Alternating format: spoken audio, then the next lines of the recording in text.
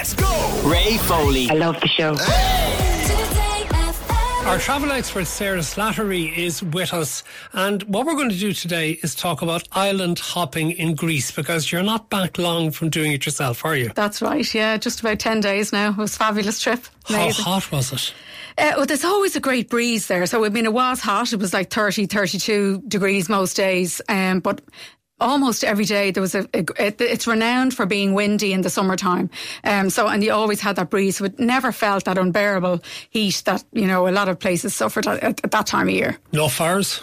No, thankfully, no, nothing like that. That's a big thing, and I think that's what a lot of people are going to remember Greece for this year. Yeah, especially, I mean, obviously Rhodes and some of the bigger islands, but nothing in where we were is the Cyclades or Cyclades, this whatever way you want to call them, the central islands. That's where we spent most of our time, and I suppose that's probably what would be synonymous if you were to think of an island hopping holiday. Even though lots of people would do the other islands, they might do the Corfu and Zakynthos and places like that with the Ionian Islands, or they might do the big ones like Rhodes and Crete, but we focused on the central ones. I suppose people would be more familiar with the likes of Santorini, Mykonos, Ios. That's where we were. Okay, so tell us a little bit about those islands, because are they the sort of ones that you'd see in movies like Mamma Mia? Exactly, that's exactly it. They're picture perfect, whitewashed towns, those pink bougainvillea flowers everywhere, and loads of gorgeous fishing villages. They really are that kind of iconic site. And then I suppose the likes of Santorini you'd see with the hilltop villages on the caldera, and that's basically what you see. And it is. They really are exactly what they look like in those images. They really are stunning. You're kind of going around with every town is nicer than the next. And yeah, it was something I've always wanted to do. I actually wanted to do it as a teenager or early 20s, when in the old budget travel days when they had the ferries going from Athens, but never got around to it. So it was a completely different holiday to what I thought it would be like, because we had the kids with us. But it was absolutely spectacular. And there's 200 islands. So about 33 of them are inhabited. So you can completely design your own holiday. You can mix it up with some unspoilt islands. And in fact, that's exactly what I'd recommend. So go to some of the flash places if you want to get the Santorini or get, Paros, and then combine it with some of the more unspoilt islands. It just gives you a nice kind of feel for the overall experience. I think it's better. So how much moving around did you do? We went to 3 islands, and which I think is probably ideal over sort of 12, 14 days. Some people combine it with Athens because there are direct flights into Athens, but that time of year, July, August, it just wasn't practical with the heat to stay in Athens at all. But a lot of people would. They'd fly into Athens, spend a couple of days there, and then get the ferries out. But we didn't do that this time. And I think really there's so much to see that you really need at least 3 or 4 days in each island. At this age, I mean, I'm talking about if you want to see the place properly, you're not going for that kind of party experience. You're going to see the islands. So I'd say 3 islands is probably perfect if you want to go for 12, 14 days, that kind of a holiday. When you say see, but what is there to see? What is there to do? And particularly if you have a couple of teenagers with you. Yeah, I mean, to be honest, it's definitely probably not ideal with younger kids. I mean, obviously you've got gorgeous beaches and plenty of water sports and things like that. But if you are, for us, we did a lot of travelling around. We got a car. So, if that's the kind of holiday you're going for, I suppose it would be better with older kids. But a lot of people would go to islands like Paros or Naxos. They're very family orientated. They've got great beaches, and they would go, families would go, they'd go to any beach holiday and just stay there for 7 days or 10 days. So there's lots of different ways you can do it. And as Naxos and Paros would probably be the 2 most, you would say, suited for families because they have the good beaches.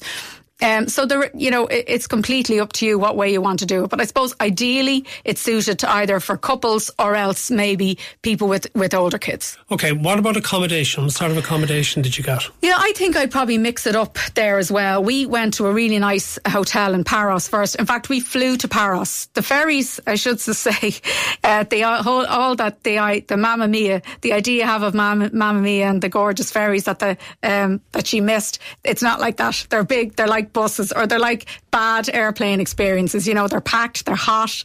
If there is air conditioning, you wouldn't know there was. So is there a Greek Michael O'Leary running it? Well, I tell you now, it certainly wasn't the picture, the idyllic idea I had in my head anyway.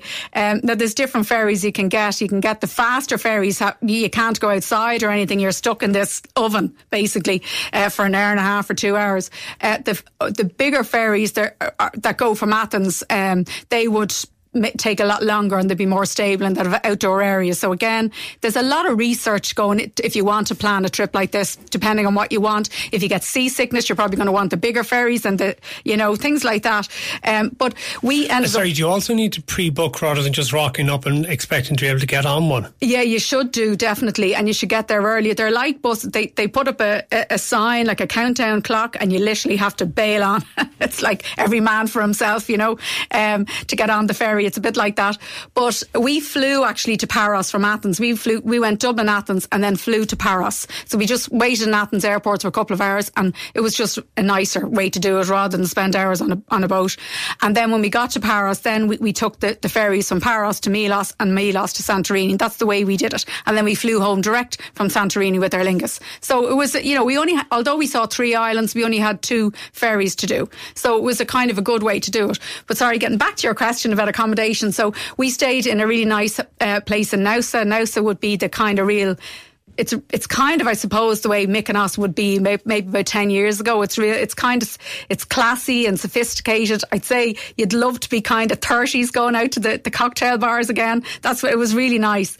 And your picture perfect village right on the water's edge. Stunning, like absolutely stunning place. And I would definitely recommend doing that. But again, you could pick there or Naxos. They're both beside each other. You could hop on the ferry over there. You can go to Antiparos, which is basically a mini Paros. That's 7 minutes on the ferry over. Beautiful little island. Again, beautiful towns, beaches, beach clubs there for nothing.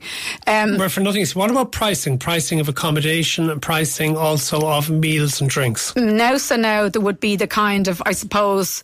I wouldn't even say Marbella, but it's a step up from there. Like so it is expensive. Dining out is expensive. It's a bit of a foodie spot as well. But like if you go outside there to some of the other resorts, it's much, much cheaper. And then when you go to the likes of Antiparos, we went to this beach club and it was €20 for 2 sunbeds right at the water's edge. And it looked like a celebrity spot, like really gorgeous. So if you pick the right places, but like I think the best way to do those islands is to do a bit of a combination, as I said. So I would say pick your glam, have a couple of nights in Nausa, and then move on to one of the more unspoilt islands. We chose Milos for the second stop. But there's a few other ones that's even quieter again, like Sifnos, Foligandros, any of those. They're all really nice and unspoilt. And you get like a beach house or an Airbnb, and you can do that much cheaper. So that's what we decided to do. Milos actually was the biggest surprise for me, and it was my favourite of all the islands. They have these traditional boat houses. They're called Sirmata. And all these fishing villages around it's absolutely stunning. And we got one of these on Airbnb, and you literally walk down your steps into the sea. Like, it's just incredible. And there's just loads to see in Milos. That was probably one of our mistakes. We only had 3 nights there. We should have had a lot longer. We only saw the top north coast of the island. But there's this beach there called Sarakaniko Beach, which... It's also called Moon Beach. It looks like a lunar landscape. It's incredible. This white, it's formed by erosion from Milos is volcanic island, by the way. It formed by erosion, but I don't know how. I've never seen anything like it. It was. We were supposed to go for an hour. We stayed there for 4 hours. People were jumping off the rocks into the sea. The sunset was one of the best I've ever seen. It was incredible. Very quickly, one last thing. How expensive are flights to Greece? It depends really. If you go July, August is expensive. You can go. I mean, Aegean Airlines fly as well into Athens, and they go on to the islands, but the flight times are like midnight. We flew Aer Lingus into Athens, and then we got a flight across, and then we flew home from Santorini. I think the flights were about €400 in July. But again, it depends on when you book. If you book in advance, if you go off season, of course, they're really cheap. I put up an offer for October for like the flights were only €140, so return. So it depends on when you go. And in fact, the crowds are quite busy in July, August. So I'd say ideally go later if you can and skip the crowds. Sarah Slattery from the travelexpert.ie. Thank you. The Last Word with Matt Cooper. Weekdays from 4:30. Today